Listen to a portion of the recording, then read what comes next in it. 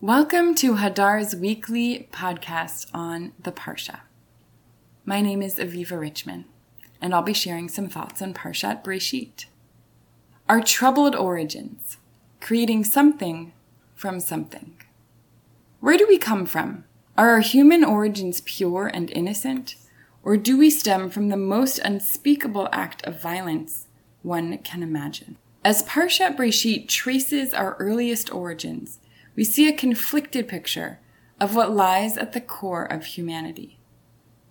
This tension about whether humanity has pure or troubled origins parallels an age-old debate about whether God created the world from scratch or from a preexisting mess.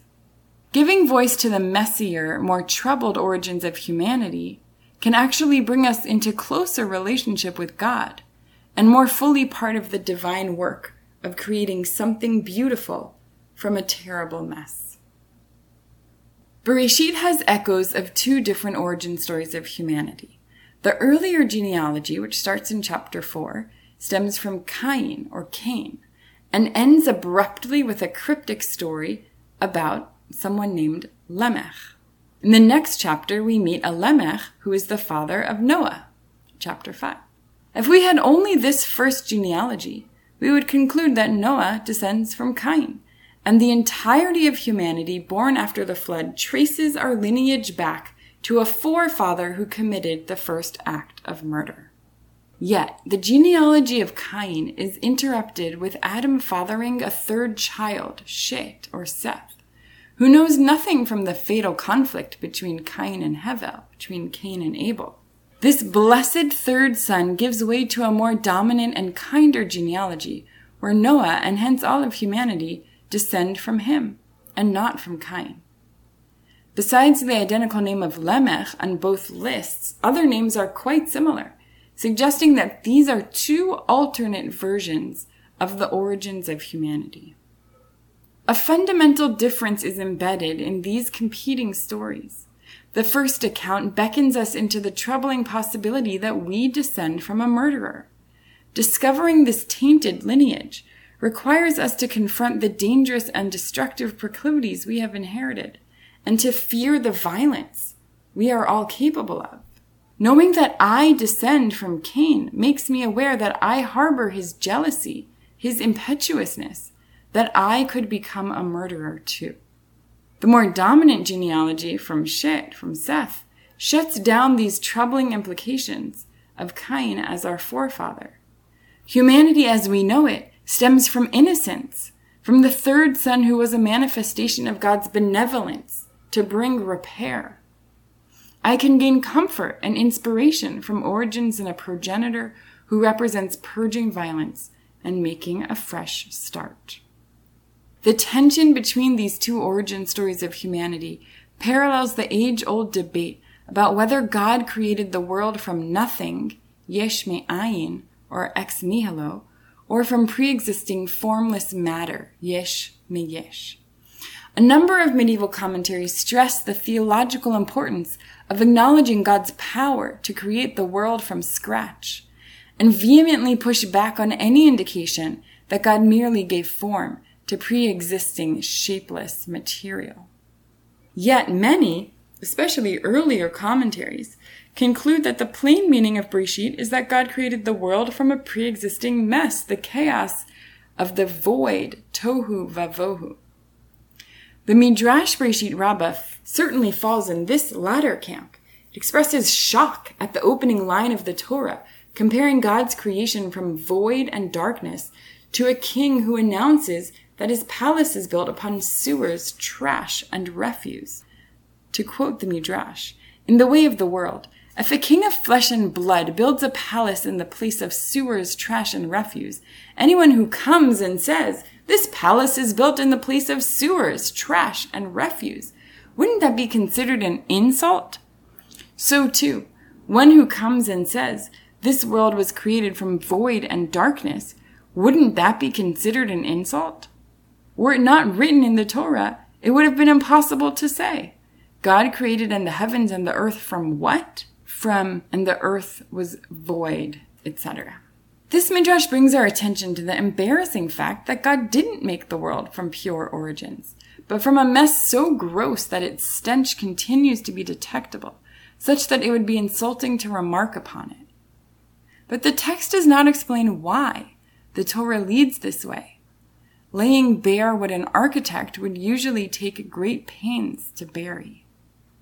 We have much to learn from an analogy between the messy origins of the world and the messy origins of humanity. Perhaps God reveals the unlikely origins of the world's creation to teach us that it is in fact a profound miracle to build from what exists, something from something, over and above building from scratch. The Midrash teaches that God's work in creation was to face a stinking mess and build something beautiful and good, ki tov.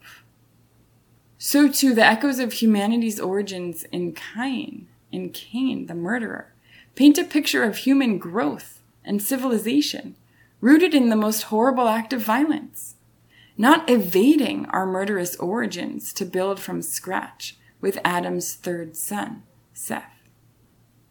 We shouldn't think of creating something from something, especially from something bad, as a lesser and unideal form of creation.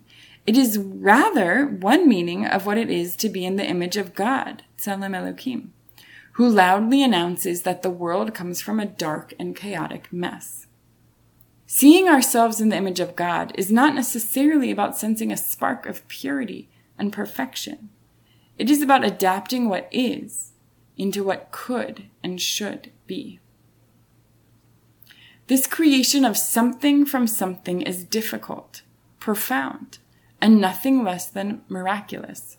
And it is also ingrained in us. Psychologist Gary Marcus describes the human brain as a kludge, a kind of ad hoc contraption that has to constantly adapt old parts to new circumstances, rather than being designed perfectly for our present needs.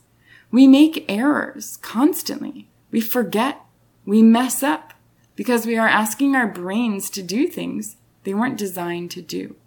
This mode of working with what we are given, even if it is far less than ideal, might seem like an affront to the concept of Tselem Elokim, being in God's image. But our embrace of divine creation as something from something changes that picture. The agility and determination involved in working with the subpar materials we have is like God's palace built upon sewers. Like Cain the murderer, we mess up. And, like God, we won't be deterred from envisioning how we can nonetheless will beautiful things into being. The dominant genealogy of humanity from Adam's blessed third son re-envisions the origins of humanity as pure and innocent. But the echoes of our genealogy from Cain and the stench of tohu vavohu, the void and chaos as the origins of the world, remind us that in fact our lives are not written on a blank slate, but etched on rubbed out parchment, as it were. The residue of past blunders lingers as part of the texture of who we are. Rather than pretend that we can purge the errors and mess we have inherited from our own experiences, from our families, from the larger social histories in which we are embedded, from disasters beyond our control. Creating something from something teaches us to notice the contours of this residue, to work with it and work through it, and discover a catalyst for recreation. Shabbat Shalom. I'll close with a melody by Joey Weisenberg of Hadar's Rising Song Institute, the Bereishit Rikud Niggin.